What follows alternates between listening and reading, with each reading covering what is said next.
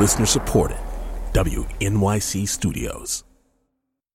You're about to hear a recording of a live radio program. It's called Indivisible.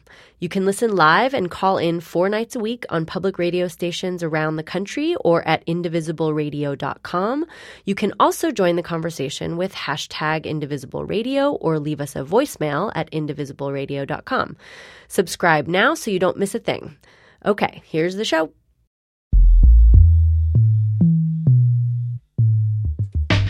This is Indivisible, public radio's national conversation about America in a time of change. I'm Carrie Miller, and on Thursdays, Indivisible comes to you from the studios of Minnesota Public Radio in St. Paul, Minnesota. Now, each Thursday, I'm taking a look at identity and how our perception of who we are and what we stand for is being shaped by the political division that we're in the midst of. Tonight, what this polarization means to millennials. And here's why boomers and all the rest of us should care. Americans who are, let's be a little flexible about this, 35 years and under are the largest generation in the country. And by 2020, they'll be the largest generation of eligible voters. So what they think and what they do matters a lot. But now here's the thing. Millennials see a lot of ways to make social change, and many are deeply disillusioned about politics. When the Bipartisan Policy Center asked millennials about politics a few years ago, 58% said they'd rather be involved in their communities than get involved in the political process. And under 15% said they ever plan to run for political office. Under 15%. So what does that mean for our democracy? And what does it mean to the identity of the generation that's shaping our future?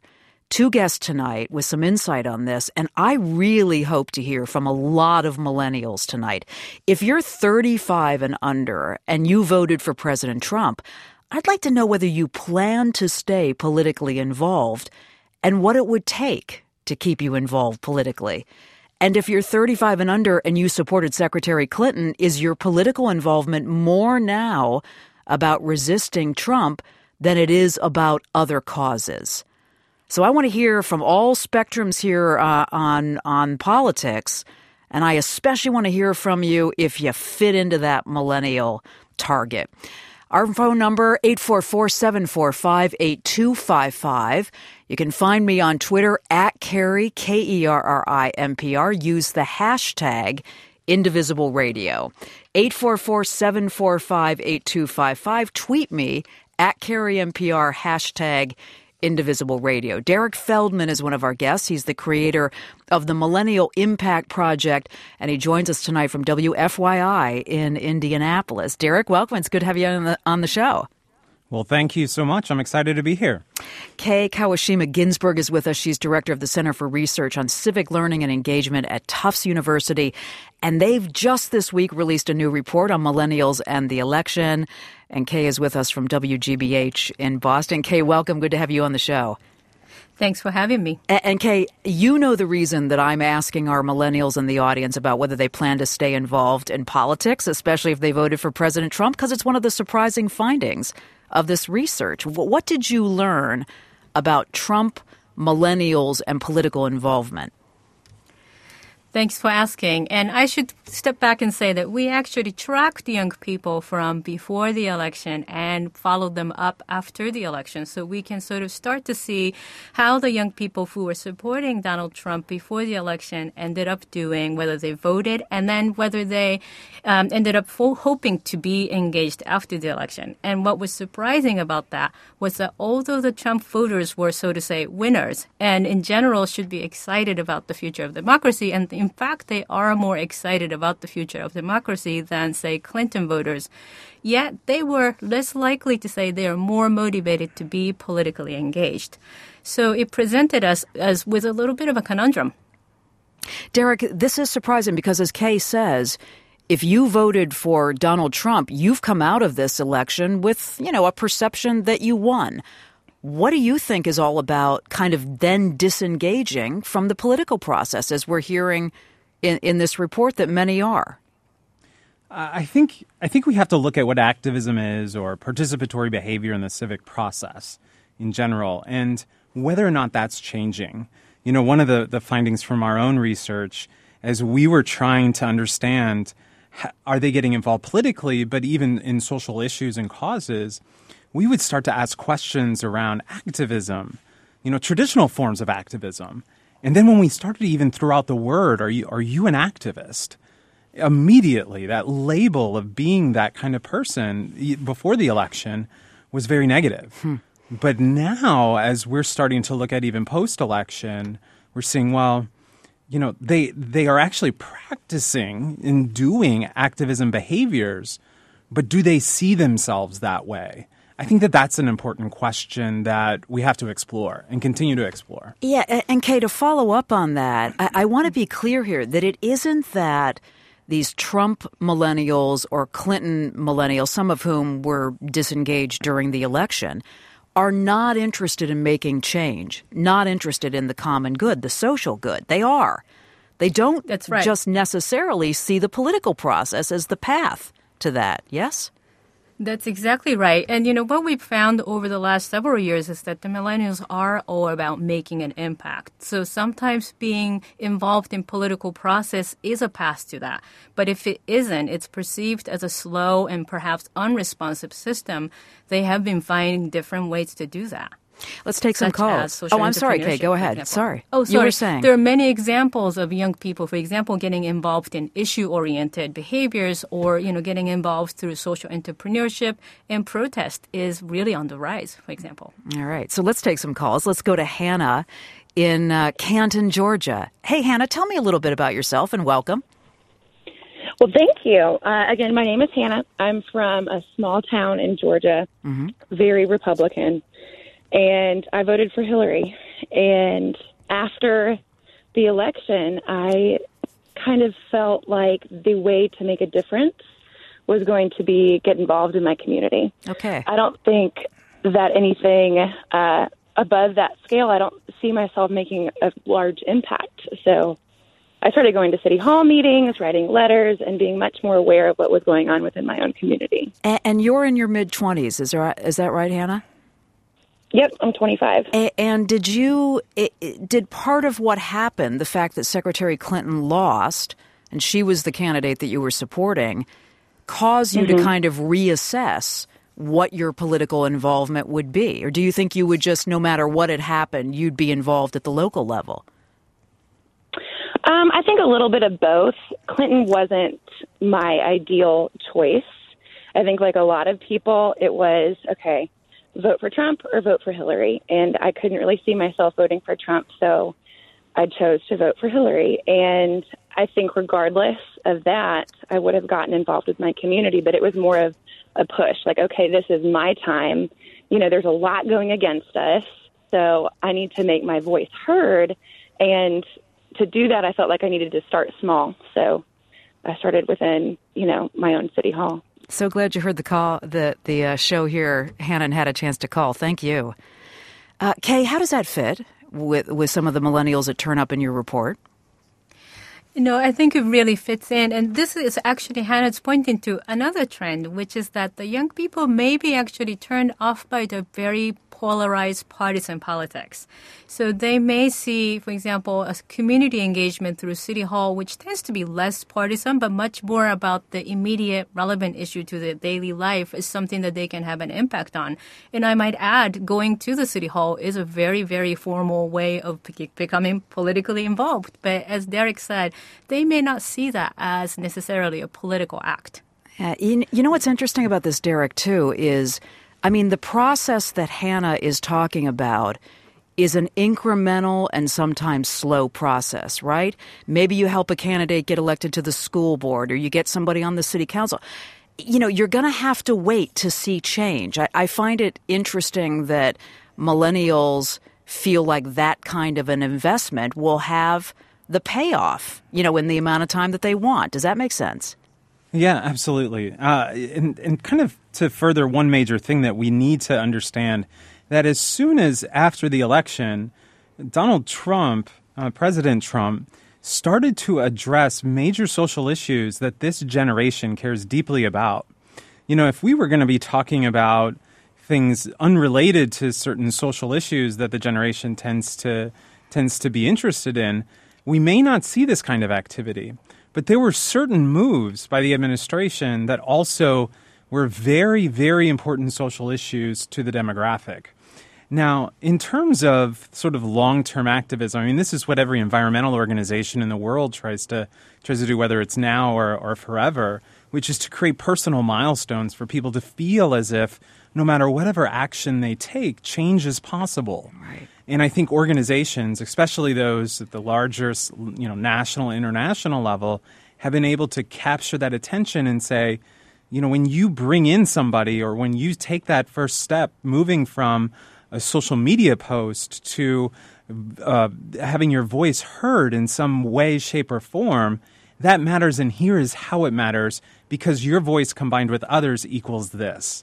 So that's a very key piece that has to be the outcome of this solution movement environment that millennials definitely desire. Clay says in Chicago, this is something that we as a generation are very interested in, draining the swamp and making it inclusive. Emma says, as a millennial, I see the election as just one more thing, and we're going to have to clean it up. Kyle says, 26, feeling like there's a big disconnect between my peers, my values, and the values of the electorate, still engaging in activism, though. And Kay, I wanted to come back to something that Derek was saying about this idea of that label or that persona of activist is something that millennials feel somewhat ambivalent about. What did you hear on that? That's an actually interesting trend in general. The young people today are really deeply personal about how they are engaged and what they call themselves. So whenever you throw a label at them, there's a tendency to sort of have them shy away from that. An example is actually the identity as a Democrat. There's been an increasing proportion of young people that identify as liberal, yet fewer and fewer young people since 2008 have been identifying as a Democrat. So once you throw a party label, they start to think, well, I'm not really a Democrat, but I have these ideas that are consistent with socially progressive ideas. So I think in a way, it's really consistent with how young people feel really strongly about certain issues, and they find a way to be effective, whether it's right in their community or it's about some global issues. But they don't really like to be called as something. Okay, this is interesting because we have a call, Jerry in Atlanta, who wants to talk about identification with parties. Jerry, you're in your early 30s, is that right? Yeah, that's correct. And so tell me what you're thinking about being identified with a party. Well, it's funny you ask because this election, more than the last few, I've watched it really, not really tear my friends and family apart, but it really certainly did create some definite uncomfortable divisions. And the sad thing is, if you listen to both of them without getting angry, it's kind of like history repeating itself. You find out that they all have more in common than they don't. And these, like the other lady is saying, when people start putting labels on things, labels aren't inherently evil or wicked, but we've been overusing them down to, of course, one of the oldest labels are political party affiliations. So what I was basically saying earlier was, if we can just start to divorce ourselves, for lack of a better word, from these labels so much and so hard in these party lines, I feel like that's one of the more critical steps in getting anywhere regarding policy or anything like that. Yeah, glad for your call here, Jerry. Derek, this is something I wanted to ask you about, and I wonder how this fits in with what Jerry just said. Your 2016 Millennial Impact Report turned up a lot of apathy and displeasure among millennials about their choices in the election. I wonder if some of that is what Jerry is saying, that the machinery of the party gave us this choice. We felt like we were boxed in, and that led to the kind of apathy that you were hearing from millennials about.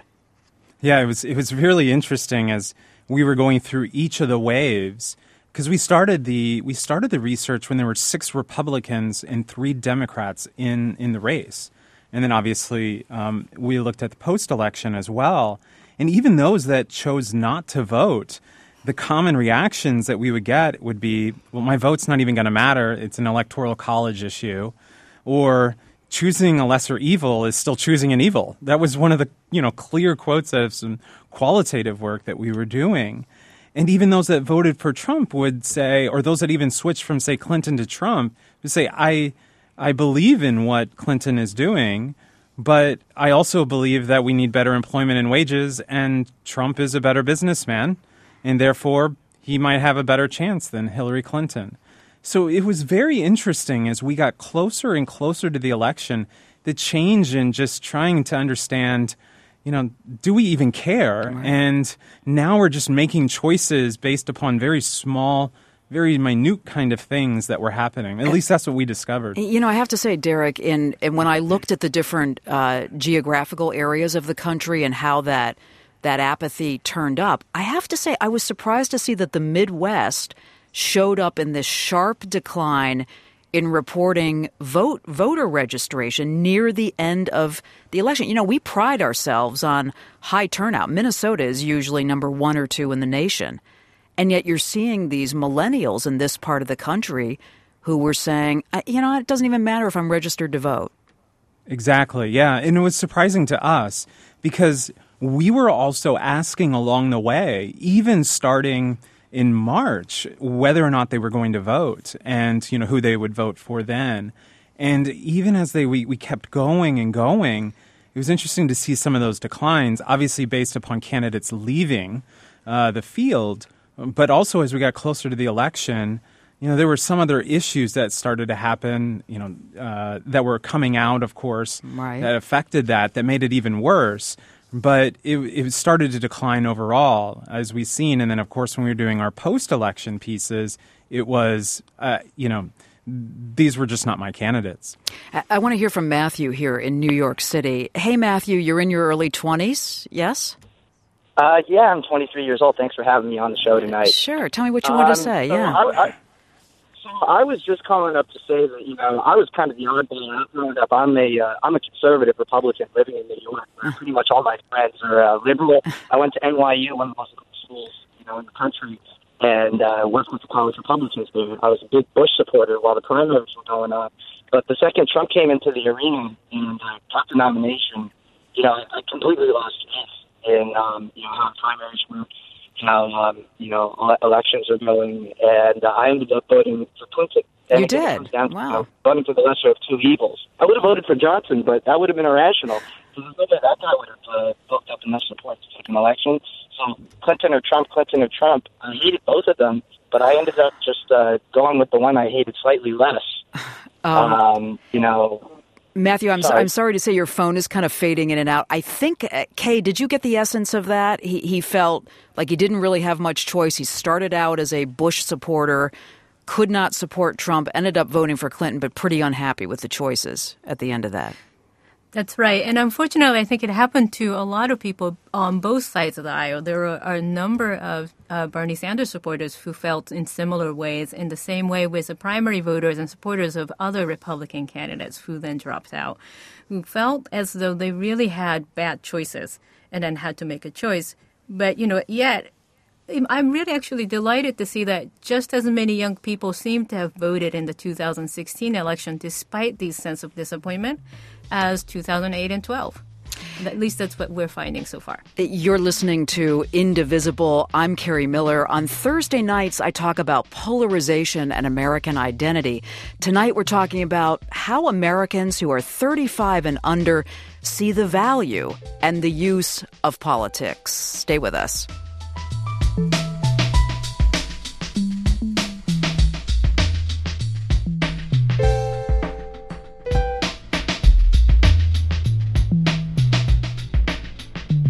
Indivisible is supported by Blue Apron, delivering gourmet recipes, pre-selected portions, and fresh ingredients to customers' doors. More at blueapron.com/indivisible.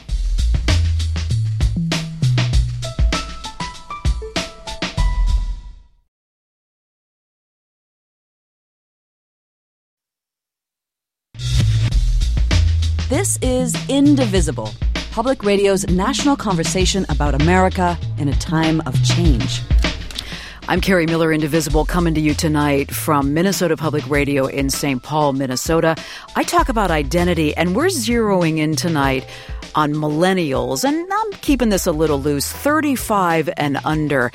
And we're hearing from our guest tonight that millennials often feel kind of detached from parties, detached from the political process. Doesn't mean that they are not interested in making change, in committing to the common good. But they don't necessarily connect that to politics. And we've got two guests who have done a lot of research on this.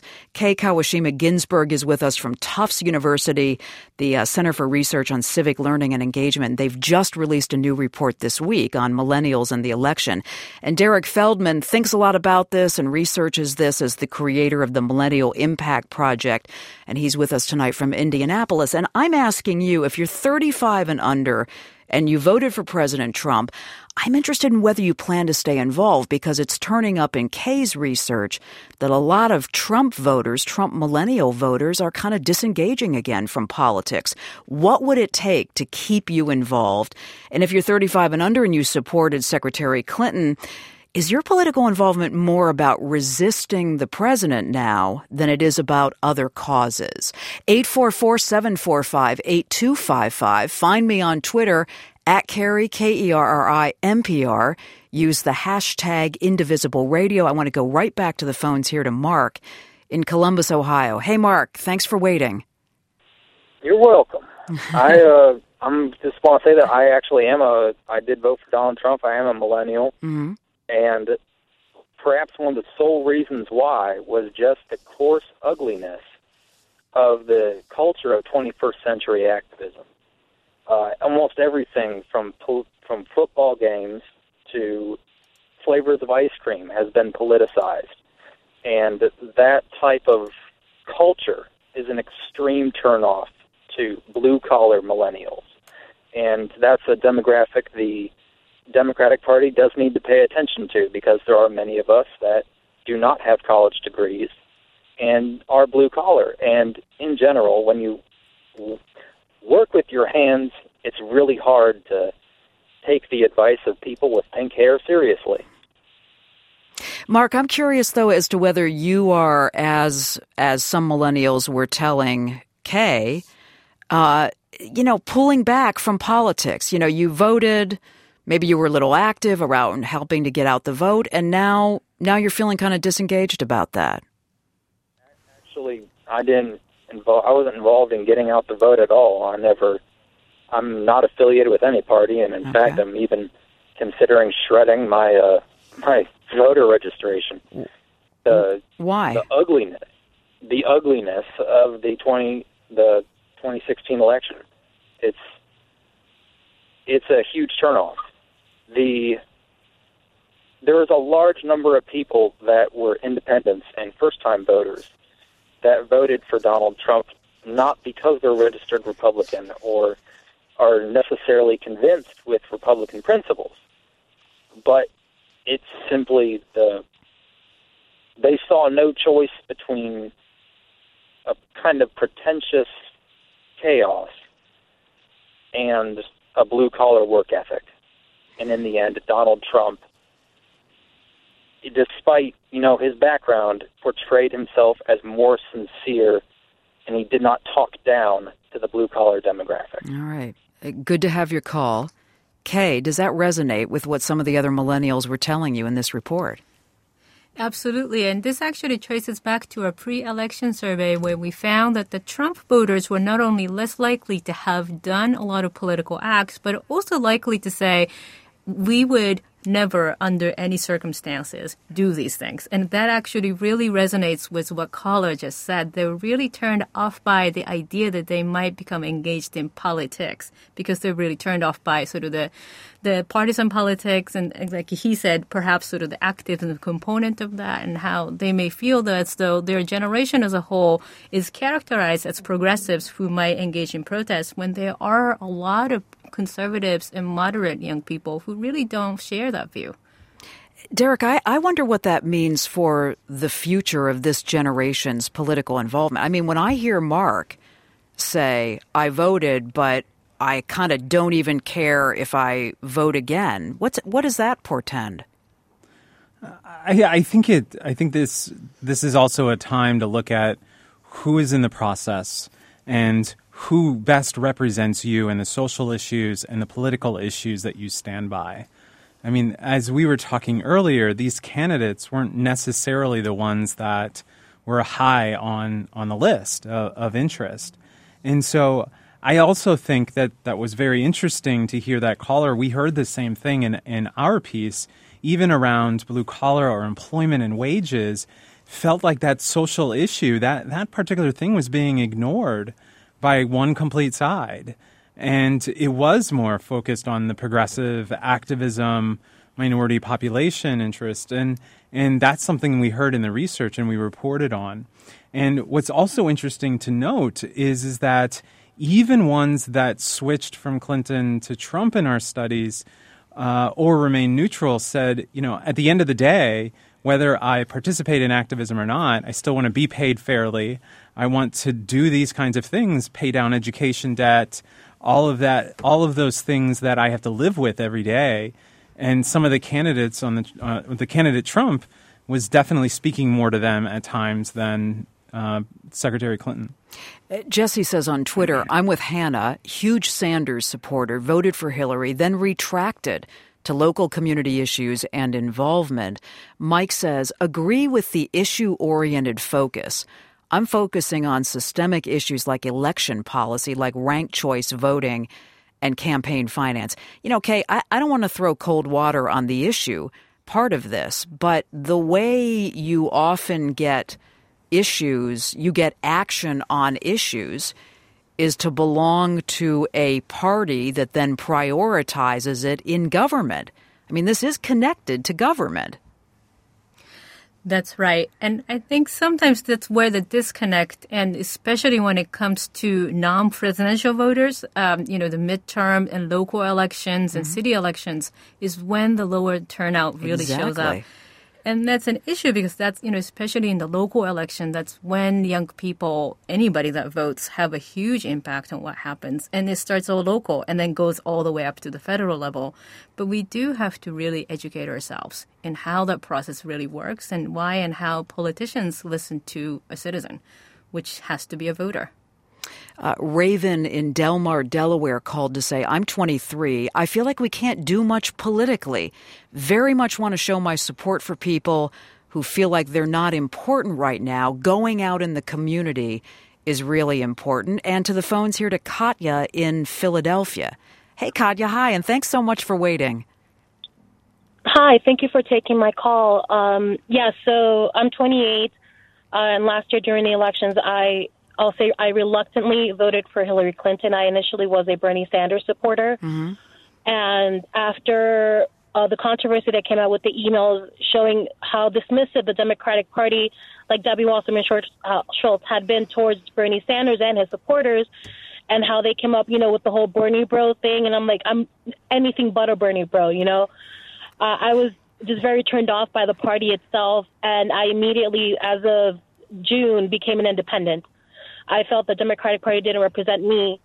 But as we went along during the election, I just saw Trump's rhetoric. And the most important issues to me are health care, women's reproductive rights, and fair wages. And but as Trump went on, the hateful, language that he used when expressing, when talking about undocumented immigrants and Muslims.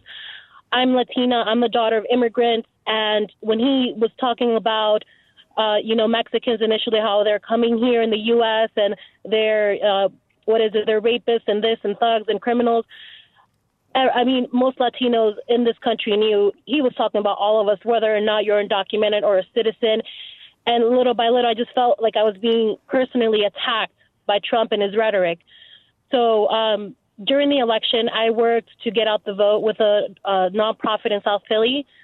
And it was my first time working in an election. It was a nonpartisan nonprofit, but I'm very proud of the work that I did, and I very much am looking forward to continuing to do political work in Philadelphia, in my community. I know that this is the first time I've worked in an election, but at least prior to this, I was very, very vocal with my friends and my family members explaining why I thought that Bernie Sanders was a better candidate than Hillary Clinton. And everyone in my family, my parents who are newly citizens, my sister, my brother, my friends, they all voted for Bernie. And I feel like, okay, if I'm this passionate about my political views and I'm able to explain why, and I listen to others as well, I'm not going to be dismissive of others' opinions. I feel like I need to do my part to ensure that people understand why it's so important to get involved. Katya, one of the things that I want to talk about tonight is the diminishing trust that a lot of Americans feel for institutions, but that I know this is also something that millennials feel. I mean, do you feel like your work with this nonprofit in South Philly is in some ways saying, I can put my faith in changing institutions, or is it more of this is where the work gets done, and I don't trust big government around this? I'm not the kind of person that's going to say I don't trust big government. I believe government does a big job. There's something, they do big work that's essential in this country. But as far as getting involved and getting our communities involved, local communities, I'm talking about groundwork, I feel that local nonprofits are better at doing that, especially tight-knit communities like South Philly. Okay. Katya, thank you so much. Derek, would you pick up on that, this waning trust in institutions that many Americans feel, but that you see turn up in some of these surveys around millennials, too? Yeah, absolutely. Even since we started the Millennial Impact Project 8-9 years ago now, we've always seen this high interest in issue-based environments where the millennial lives, work, and plays within the 5 to 10, 50-mile radius where they can feel they can make real change. Now, I think it's really important that those organizations that recruit millennials to educate them on how that can be involved in the political process as well. And one thing that we'll continue to see last year, and even in this further research that we did after the election too, is that turning to those organizations now as an opportunity to create change, because maybe their vote didn't necessarily do that, but now there is this opportunity to participate, maybe in a different and unique way. But it is issue-focused, not necessarily, big brand nonprofit. It's those local, where I live, where I work, where I can feel potential change happening. Okay, we had a call here from Brandon. I think he just had to drop off. But Kay, he said, and actually, Derek, he's in Indiana. It's important for millennials to get into political office. He says, I'm from a small community. If you're a Democrat like me, you have little chance to affect anything. More of us in the Midwest need to step up, care, contribute, so we have even more numbers in the Midwest. But Kay, I think, again, we saw that very few. Now, I know opinions can change, as you get into your late 20s and 30s, but very few thought that running for political office was a path that they would take. Yeah, and a couple of things. So one is that we are starting to see a really upward trend in young people starting to really consider running for office. And when you talk to these people, it's interesting to actually hear that if Donald Trump can do it, I can too. So in some ways, he democratized the idea of running for an office. There are also a huge number of young people who are starting to find pathways, pipeline projects and mentoring projects where young people are really welcomed into the political office, getting the support that they need so they can run for the office. I think creating those pathways and actually supporting young people that are really diverse in their backgrounds as well as ideologies can really excite some young people. If you've just gotten in on Indivisible tonight, we're talking about how this polarization, which is what actually Indivisible is all about, how it affects millennials.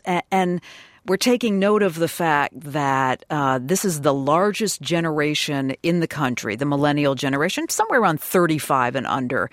By 2020, the largest generation of eligible voters. So what they think and do about politics is really important. So if you're just getting in here, I'm asking, if you're 35 and under, you voted for President Trump, do you plan to stay politically involved? There's some research that says that some of these younger Trump voters are pulling away.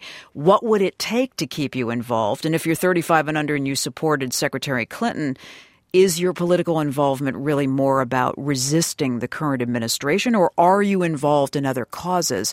844-745-8255. And I'm on Twitter at Kerry, KERRIMPR. Use the hashtag Indivisible Radio. To the phones to Roger, outside of Philadelphia. Hi, Roger. Hey, how's it going? Going good. What are you thinking about tonight? Well, first of all, I want to say I agree wholeheartedly with the last caller and some of the comments tossed around there. I mean, I think that, so myself, I was an absolute Bernie supporter from the beginning. Mm-hmm. I didn't vote for Trump, and I supported Clinton because of a large part because she, really understood some of my beliefs. Now, when I think about how millennials are approaching this kind of polarization, I think it's crucial that we take into consideration, we're not done yet. The job's not done, and we have a lot of work to do. I understood one of the callers talking about the plight about blue-collar workers, and I get that. But there are a lot, and I mean a lot of other groups of people that are also suffering. Think about the Native Americans and, the people a part of the Dakota Access Pipeline. Think about the college students burdened by student loans. Think about African Americans and the Black Lives Matter movement. I mean, it doesn't end. And I come from a family where if you're more fortunate, you build a longer table. You don't build a taller wall. And I really think that we need to bridge the gap first by having a conversation with each other. All right. Roger, thanks so much for the call. Greta says on Twitter, as a millennial, I haven't seen the government create real change. Gridlock is too common. This can be incredibly disheartening. Taylor says, I'm 33 years old. I'm disgusted with millennials for the apathy of politics and ignorance. And let's see, John says, I'm disenchanted with the two private organizations that give us one person to vote for. Let's get ranked choice voting and toss the Electoral College. One of the things I want to talk about here on the other side of just a quick break here is I want to talk about the paralysis that happened after President Obama, then candidate Obama, really activated a lot of young voters, got to Washington, had a difficult time really getting a lot done, and how disappointing that was to a lot of the young activists who worked really hard to get him elected. So we're continuing our conversation here on Indivisible tonight as we talk about polarization and millennials, 35 and under. Love to hear what you have to say about this. 844-745-8255. Find me on Twitter at Kerry, KERRIMPR. Use that hashtag Indivisible Radio and stay with us.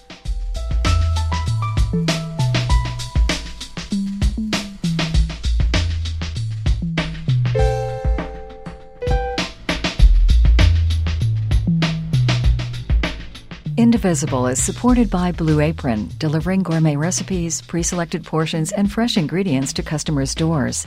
More at blueapron.com/indivisible.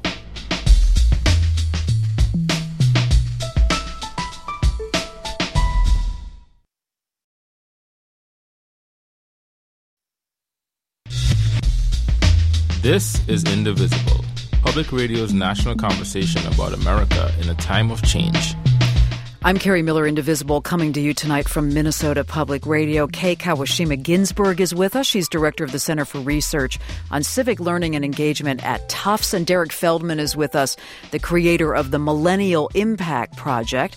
And we are talking about where millennials come in on this polarization that we're experiencing and that we're talking about here on Indivisible for the first 100 days of the Trump administration. I want to come to UK first on this. For some of our older millennials who might have been active to help elect President Obama and then saw what happened.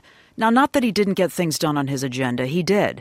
But they also saw him come up against a lot of political gridlock. What effect do you think that had? There's been, in some ways, two effects. One is that true, a lot of the millennials who were really mobilized and excited, ready to engage, simply didn't find a follow-up opportunity, so to say. So there was a huge drop in engagement in midterm and then in 2012. At the same time, there was a cohort of young people who became really, really active in the first presidential campaign of Barack Obama and stayed really engaged as activists, organizers, nonprofit leaders. They are leading a lot of the sectors today, and that impact should not be overlooked. Derek, what would you say about that? Yeah, I completely agree with Kay. I mean, we've seen from the last 8 years of our studies the consistent and increased involvement in the nonprofit sector and nonprofit leadership. And although it's still fairly small, I think one of the statistics is less than 15% of millennials work in government. It increased during that time, too, as well. So whether or not somebody was necessarily active politically or ran for office, we did see them get involved in government in different ways as well. So although, yes, Kay is completely correct, is similar to what we've seen during that there wasn't necessarily something immediate, we did see them move towards other options and opportunities. Call here from Keaton in Kansas City, Missouri. Hi, Keaton. Welcome. Hi. Thanks for having me. Sure. What are you thinking about? Well, I was just thinking about, I'm 23. I had friends who were voting for the first time this time around, and I voted for Hillary. But, some of them were just, guys who were in college, and they were just like, I'm going to vote for Trump because I think it's funny. I think it's funny the way that he is. And that just kind of disgusted me. I heard that from multiple people just saying, well, my vote doesn't matter, so I'm just going to do it for what's going to make me laugh, And seeing the outcome of this election, Keaton, what's the answer back to the friends that say my vote doesn't matter? I mean, do you think they still believe that? I think some of them might believe that. And with the way the popular vote went, I almost felt like that for a little while. But at the same time, you have to know that your vote matters if it's just for the morality of it. It's a big deal to put your vote in because it does make a difference somewhere. Really good to have the call. Glad you caught the show. To Nosa in Chicago. Hey, hi. Hey, how's it going? Going well. Tell me what you're thinking about tonight. Yeah, no, I just more along the lines of how millennials have been involved, prior to the election. For myself personally, I did a lot of issue-based nonprofit work, and that was kind of what I saw as like my way to make a difference. And I think given the election and the results, I'm a Democrat. It's really kind of spurred me to wanting to, be more involved politically and have a voice in the process. I think that, part of what you continuously hear from the other side is that we are the elitist class and we talk down to them, pretentious, right? You hear one of the other callers say that same thing. And I think that's important that if that's something that they feel, then we as a party need to make sure that we rectify that. We need to make sure that we're connecting that gap. And I think millennials are in a unique position to do that. We have such connections with all different types of people, demographics, and all that good stuff. I think we have a good opportunity to reach out and bridge that gap and really make that message so that it's more inclusive. This is a great point, Nosa, and I'm really glad you brought it up because, Derek, I wanted to come to you on this.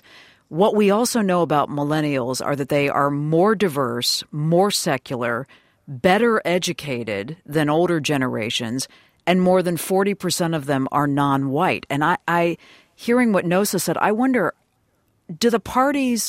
are the parties evolving quickly enough to do the kind of outreach that Nosa was just describing and that reaches this demography that I'm talking about? If they aren't, they should. Because, again, by 2020, as we were talking about the stats, it's going to be a very important electorate. And what's also very key here to try and understand is, when you have a size of a demographic and a generation this way, that not only influences political, but influences consumer sectors as well. I mean, when you look at consumer discretionary spending with the millennial generation, it's pretty high. And when you look at how many of them are going into college systems and so forth, I mean, this generation has a lot of things to offer, but not only a lot of influences outside of politics that indirectly affect politics in some way, shape, or form. Tell me a little bit more about that. I want to make sure I understand the connection you're making, Derek. Yeah. So, for instance, policies that come out for higher education, whether it's about student loans and everything else, are going to directly affect this generation who, again, as you mentioned, this generation is the most highly educated as well. So the higher education system in and of itself is something of an issue, as we saw definitely during the election.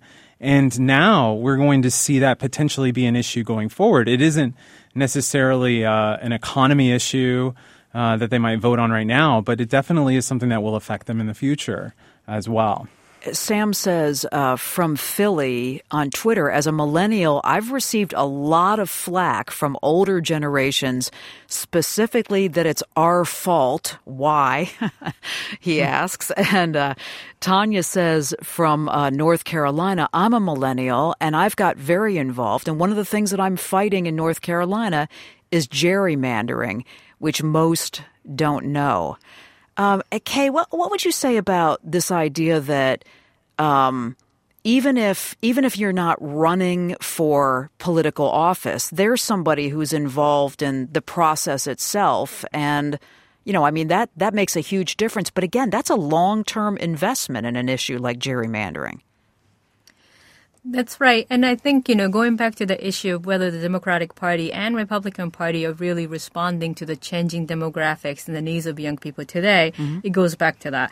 Instead of just engaging young people as voters who can help a party or help a candidate, I would really like to challenge the parties to see them as investment, who can really have a voice and feel effective by becoming involved in politics. And gerrymandering is one of those issues. When young people start to see their voices being heard, whether it's through activism or through their votes, they will continue to participate. And that's when the trust and connection to the parties can be restored. But I think as long as we continue to see young people as convenient voters who can be mobilized when they're needed, such as presidential election, to reflect some of the older people's comment that why didn't you help us win, for example.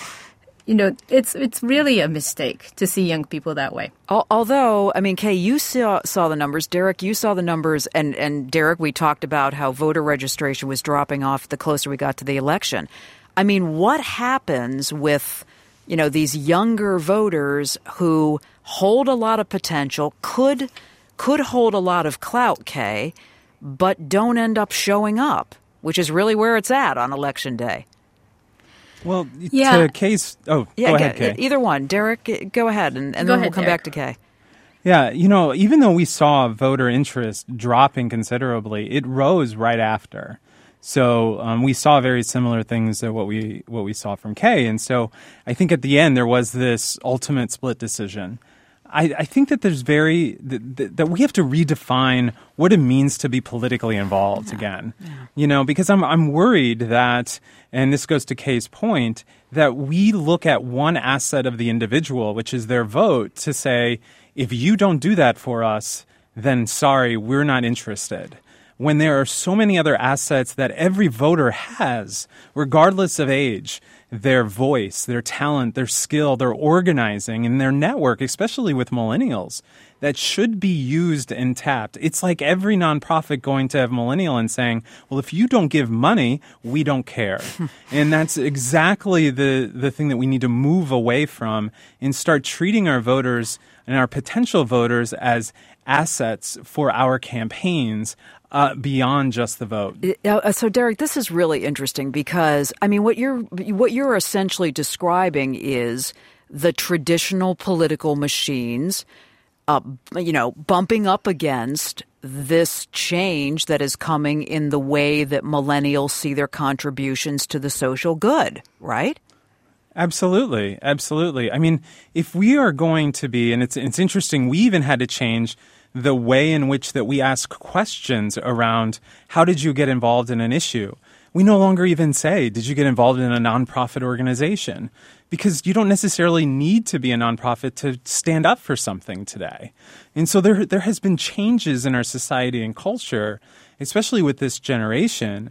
And, we watched somebody in our studies sit there and who wasn't interested in getting involved, shared their voice and opinion in Facebook, found like-minded individuals, started the process of organizing from there, moved on to then go to becoming a small grassroots organizer, and going through the different variable steps of actions to premium actions to even bigger actions for this social issue that were way beyond just, did we get their vote? Let's give them a call and find out. Anna in Shakopee called to say, I'm 28. It's hard to get involved because I really can't connect with any one political party. I feel passionate about issues, but I'm really disappointed by the candidates and the parties that are available to me to vote for. Kay, would you weigh in on and follow up on what Derek was saying there? Yeah, and I think, so to respond to Carla's comment, I would recommend looking to the local and state representatives in your area. And I think it's also the fact that electoral systems have been really difficult for young people to continue to participate.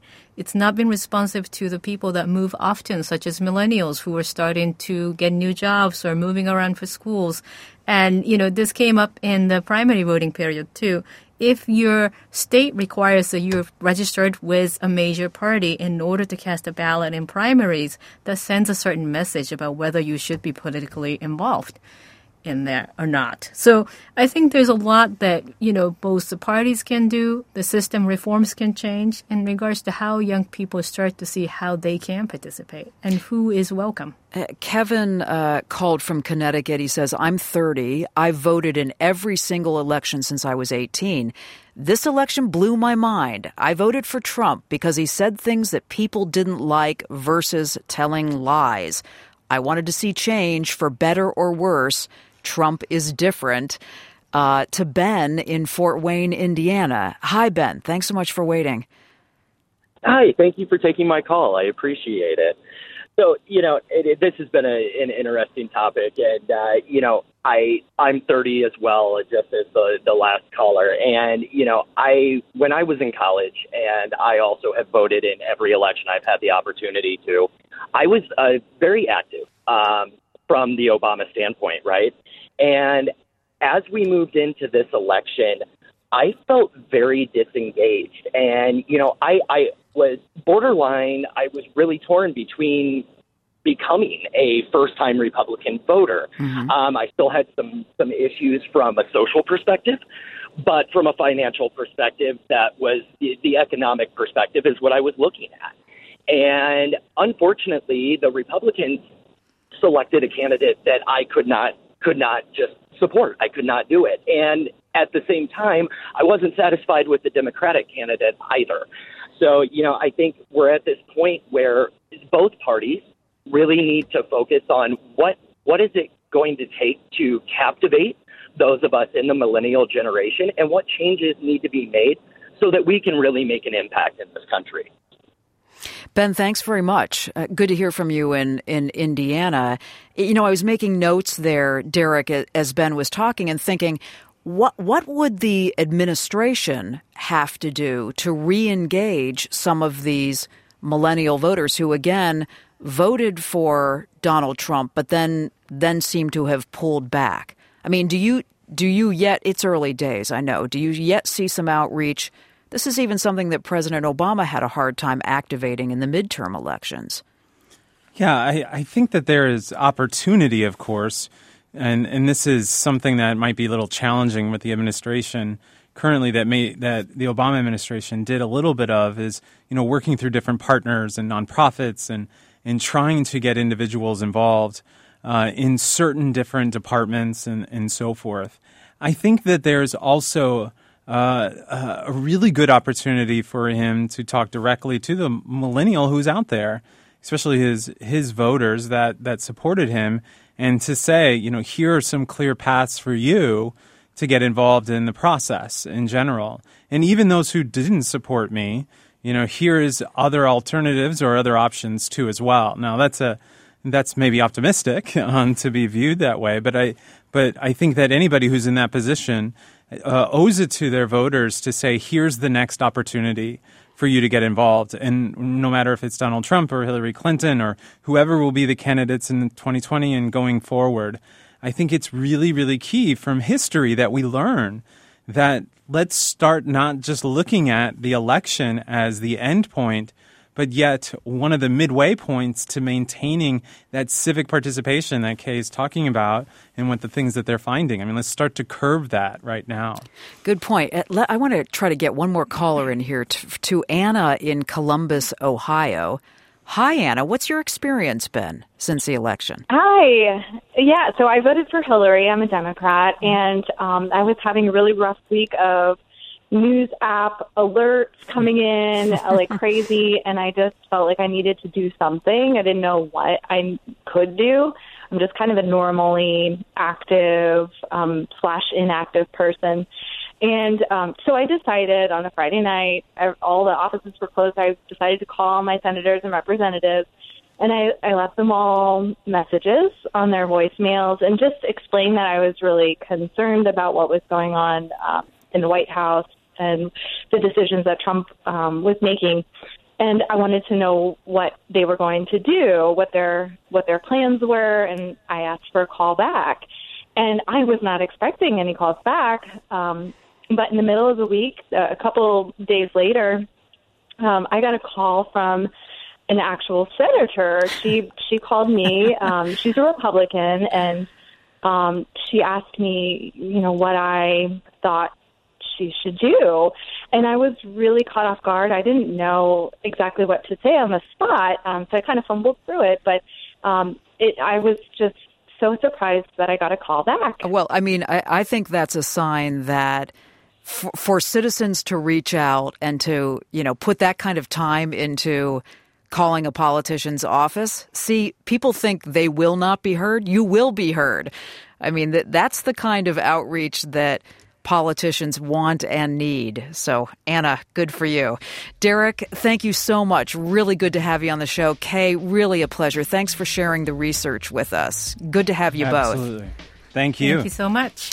Just want to mention here that we understand that there were some technical problems tonight with the transmission of the program. I am so glad you stayed with us and you called in with this excellent insight. Thank you so much.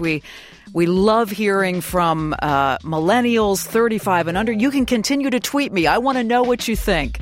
It's at Kerry, Kerri, NPR. Use the hashtag Indivisible Radio and listen to Indivisible on Monday through Thursday.